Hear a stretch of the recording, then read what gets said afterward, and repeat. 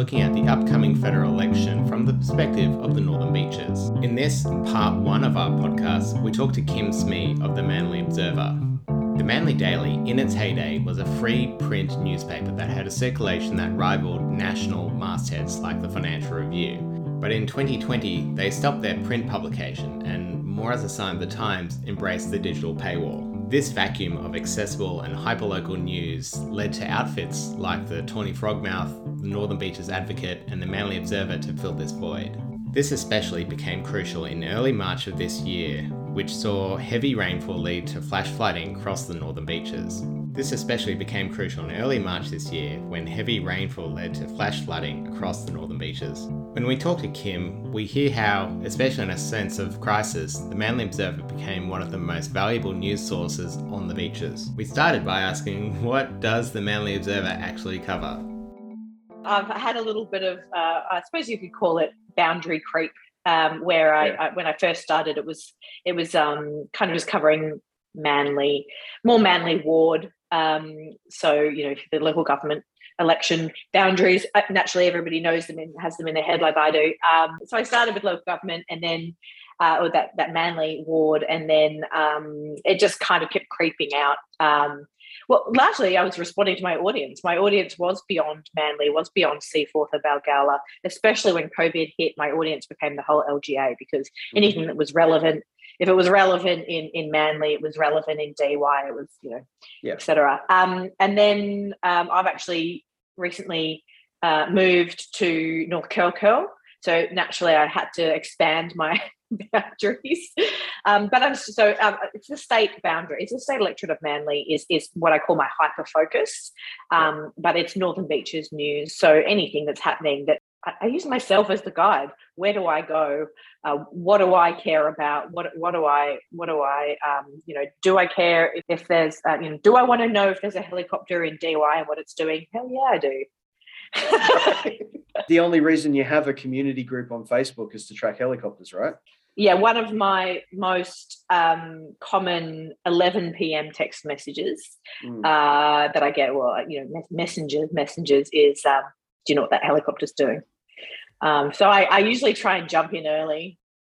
It's pretty simple. If it's on there's a lot of good flight radars. If it's not on there, it's police or military. And if it is on there, it'll actually tell you what it is. So it's pretty good. So we're trying to build this into like what's happening election wise, and the only thing I can tie it back into is a Bronwyn. I was like, there's a fairly natural segue there. I know, right? It's funny though because people couldn't decide. I was either you're a pro-liberal plant, or I'm an anti-liberal plant, but it definitely had to do something to do with plants and conservatives, and I was either very, very one or very, very much the other. You were something. Yeah, I don't blame people for feeling very suspicious of pretty much everyone because the trust, especially in the media, has eroded, and I don't think. I think it's going to. I don't know. It's changed forever, and I think people are very, very suspicious of what people's motivations are. But I am a fairly notorious fence sitter. Views much better from up here. Much to the frustration, actually, of my brother growing up. He said, "You'll never be prime minister if you fence sitter on these issues." And I said, "I don't want to be prime minister. Are you kidding me? Don't wish that on me. No way. No thanks." But to your point earlier, Kim, if the last federal election was anything to go by, we saw all this wacky stuff. So this podcast really is trying to record and see what happens this time around. So yeah, to your point, I think there's a lot of people that aren't really sure what the facts are, and there's a lot of fake news around at the moment. Well, there's a huge issue with the quality of information, and we've never had. I mean, I feel like this is said kind of every day on some kind of commentary on television or some media, but there's more and more information. We've never been more connected than ever, and we've never been so confused and so easily confused. And so the game of communication has changed significantly, and I find it quite scary. It's one of the reasons why I started Manly Observer, because I felt that the truth, or what the truth is, and how people understand what's happening is just becoming more and more. It's a fucking mess. I was going to say something else, but that's basically. Thank you for opening the door on swearing, though. This is going to get fun. Is that like the value of hyperlocal news? Is it because the way that I consume the stuff on your Facebook pages is my parents live in Manly, and then there was a video that you're doing live of a police operation that was around the Manly Wharf Hotel, and and you were actually explaining what was happening, and you talked to the cops and then were talking to everyone else who was probably asking you exactly the same question. So I think from that perspective, you're there and you're able to broadcast so easily about what's actually happening, as opposed to just relying purely on hearsay. I absolutely love Facebook groups, and I get so much from them, but one problem is there really isn't a fact moderator. There isn't a hub, a filter for all this amazing information to go through. And while Manly Observer sits on a website that has, it had over 2.5 million views last year in the website alone. So that in itself is a news source, but also the Facebook and the videos and the posts I do and things on Instagram. It really is. A lot of that information is coming from people in the community, but what was necessary, what I've added, and occasionally it takes a bit too much time, but is that fact filter. I've worked as a newspaper editor, as a journalist, as a radio producer. I've worked as a media advisor for government, the justice system. I know how to find out if something's what's going on. That's what I do. So. I'm applying that partly because I think it's really frustrating when the wrong information is out, and also there's so much time trying to figure out what's going on, and a lot of people are as curious as me. And for some people, it's very important. In a crisis, it's critical. Other times, it's just because we're nosy buggers. But it's really nice, and it saves a lot of time for a lot of other community organisations, and even first responders. Have people coming up constantly. Okay, that's what's going on. Great, I can put it over here. Do I need to do anything as a result of this information? Yes, no, whatever, and then you can get on with your life.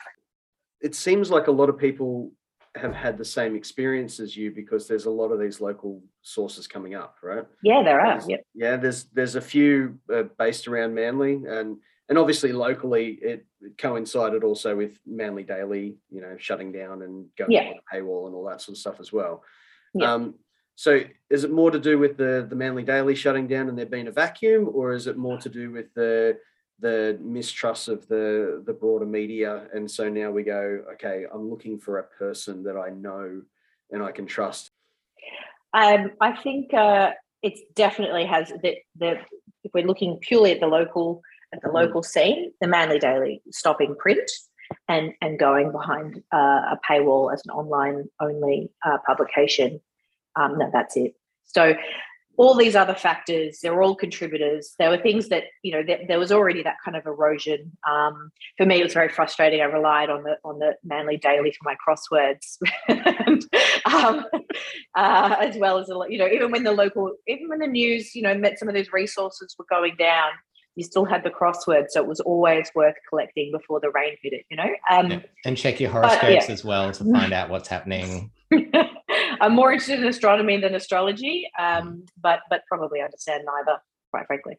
But the Manly Daily, the journalists on the Manly Daily are excellent. I actually used to be an editor for News Corp, and the first thing I did when they announced that they wouldn't be bringing it back was go to my former colleagues who are now in positions of power and I don't think it was asking. I pretty much begged for them to do something about it, because it was causing a lot of problems. Because once people aren't choosing not to subscribe, as many will not, then it increases the need for clickbait, and then. Yep.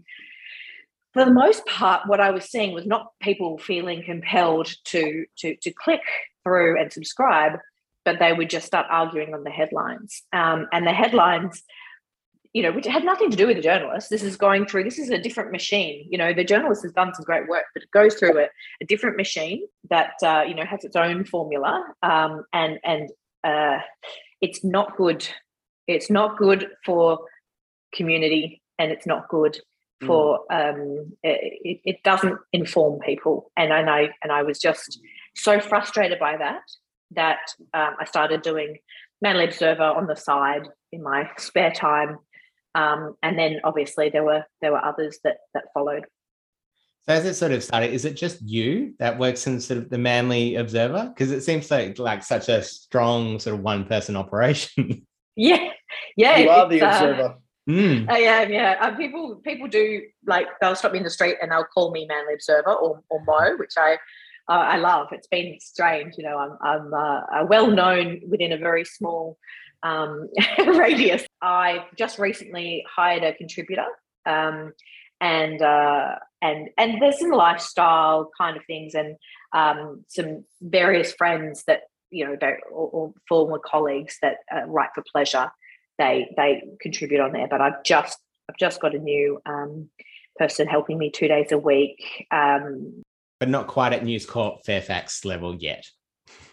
Oh, look, it's not hard to compete with the numbers that most local news organisations actually have in their staff. It's only about 1.5 at the moment. So, they really do struggle. So, I'm fairly obsessed with my work. So I think I count as at least 2. And the real thing is, I've got, how do I say this without sounding really cheesy, but I've got tens of thousands of on the ground reporters in my readers, people who, I never intended to be at the front. I actually much prefer to be, that's why I was kind of doing producing. I don't actually enjoy being presenting as such, but I have a lot of people who have come to know me, and they know that they can trust me with information, and so I've got a lot of reporters out there. So a lot of the time people are telling me what's happening, and I'm just doing the fact checking. I'm the sub editor and I'm the editor, and I'm maybe getting a little bit more info, especially when it comes to amazing footage. The reason I brought up sort of News Corp and Fairfax, the largest sort of end of town, but the interesting thing that I found is that especially in Manly, you've got a lot of smaller sort of entities like the Tawny Frogmouth, for instance, and you guys as well. Is it sort of a movement that you see, especially going towards that hyper local news and people seeing value in doing that? Or is is Manly special? No, I'd see Tawny Frogmouth, so that's Liam. I speak regularly to all these guys. For me, the more news, the better. There is so much happening all the time in this area that there's plenty of room, and I don't have time to go out and get advertisers, so I'm barely even competing with anybody in that space either. But I should really get out and do that. But we're but really, somebody give me money. We're all operating in different spaces. I think the Tawny's loosely modelled. It's very much its own beast, but it is loosely modelled on the Beast Mag front, which is over in Bondi in the east, and so it already existed. I'm not sure what the impetus is, whether for him it was life circumstance, or COVID could also be part of it. Some people are like the working from home and sort of working from home, but also where you live and within at least 5 kilometres around it has really started to matter to many people. And so then all these voids have become, the contrast has really been heightened. So, I think it's a real combination of things. But broadly, so I've also linked in with a lot of other hyperlocals. And I started a little Facebook group called Think, which was the Hyperlocal Independent News Collective. I think it's called that. I can't remember. And that was bringing people from all around Australia, whoever wanted to be part of it, to swap notes. And I've been connected with the Judith Nielsen Institute, which is an independent journalism foundation. And they've been instrumental in the recent arrival, within the last 8 days, of an organisation called LINA, which is, Local Independent News Association. So LINA is evidence, yes, that there is part of the movement, because the big media has changed. People feel failed by it. There's still a place for it. I'm still getting my ABC News, my BBC News. I'm still a subscriber to, I get my papers on the weekend from the Herald. Again, that's also kind of about crosswords, but it still has a place. But that hyperlocal news is so important, and it's not being fulfilled in the way that it used to be. And so, I suppose there is a hyperlocal movement that goes beyond just the Manly Daily going behind a paywall. So what will we see with that, though? Will we see with things like Lena? Normally, you would expect that means that they could provide platforms or some kind of baseline for a lot of people like yourself who are starting with literally nothing. Like, you've built yourself up now, but everybody else that's starting with nothing is. So does it mean that we'll see more people getting into hyperlocal, but also will we see a bit of standardization across the board, or are they hoping to lift the level? Look, all of those things. There are they're partly going to be incubators. So especially in the regions where local media, regional media really has been it's shutting down title after title. There's a lot of people with an interest but no idea where to start. I think that's some of the work that they'll be doing. And then there will be, we've had a lot of meetings. Myself, Liam's been part of some of them, Tawny Frogmouth, Northern Beaches Advocate, which is up in it covers all of Northern Beaches, but Dale there is, another online source. We've all been part of forums talking about what we found hard, what we've learned. And I think part of that will be, okay, well, how we're still all discovering it, but we're swapping notes. We're all talking. So, I don't think, I know that there are various projects in the work for almost like a standardized, almost like a franchise style arrangement. Yeah. But I think every area is so unique that I think whatever is probably needed in those areas, that's the shape it's going to take. And there'll just be things, there's a lot of things that I've learned along the way, and I'm still learning. But there's a lot of things that have worked really well, and I'll be able to share, how helpful it's been for people not to force clicks onto a website. I welcome them, and it does help me. But I will tell people what's happening in a social media post. No clickbait. I might, do a stupid headline every once in a while or something that sounds interesting. But for the most part, I don't make people work to find out what's going on. It's a very different model. And also just, another thing that I suppose I've done, which is a bit different, is not being too polished. I couldn't be if I wanted to be, so that wasn't really a choice. But a lot of my live feeds, I don't actually plan them. It's happened. Well, during the floods, I try not to look at them again, but a lot of them, I kind of remember I was wearing pants. My hair is a mess. Nobody cares how perfect you are. That no longer has a relevance to the information you're providing. It's more about being real. Yeah.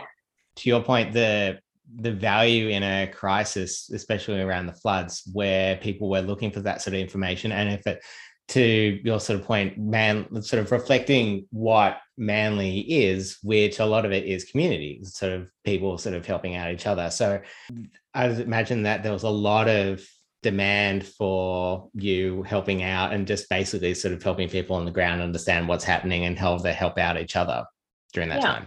There were a lot of resources set up, kind of like the state emergency service and all these places that that are set up to deliver information that is necessary. The problem is in a crisis, particularly when people are, they're starting to be blocked out if they can't get into their car because their driveway is flooded. People don't remember, okay, if I need to know that the Spit Bridge is open, I've got to check live traffic. Sandbags, that's the SES. Most people don't have the SES as it's just another acronym they've heard something about. Because people are busy, they're distracted generally in life, or in this case, they've got a lot of adrenaline.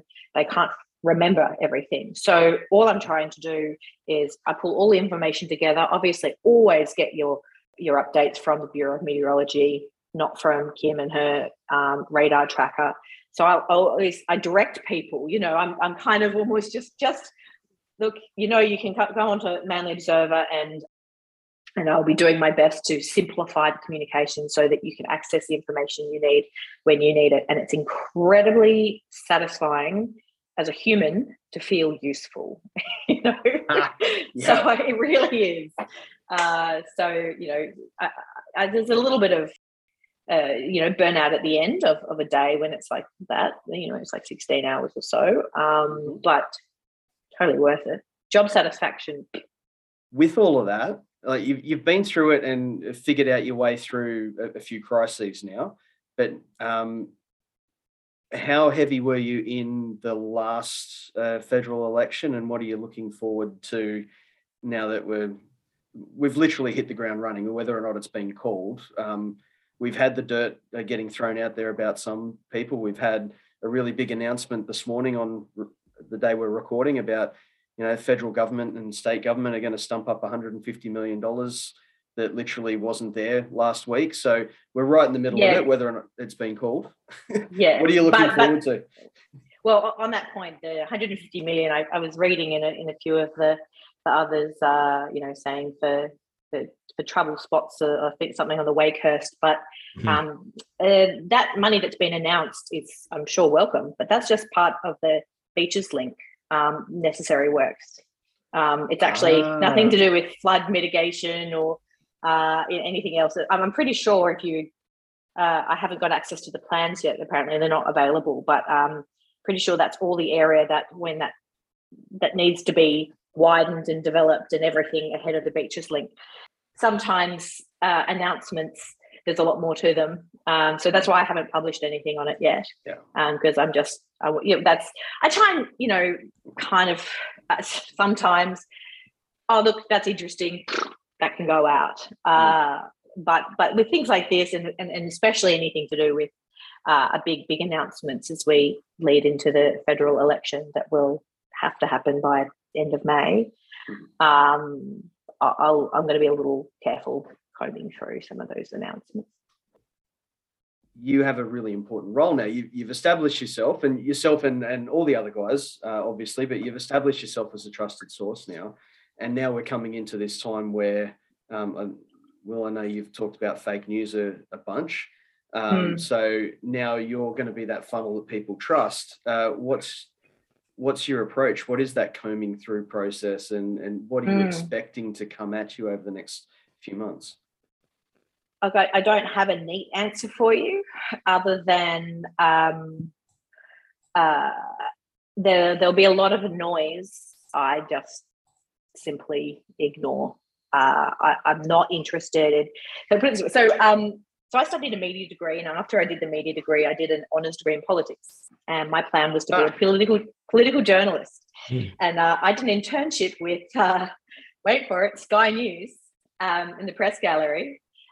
This is before they went after dark. It was 2 decades ago now. It was David Spears and Kieran Gilbert. Anyway, amazing experience. I learned a lot. I remember being behind Kim Beazley in the canteen line after he'd just been beaten as the leader of the opposition by Mark Latham. And I said, "Big day, huh?" And I thought he was going to kill me. I went through that process, and at the end of it,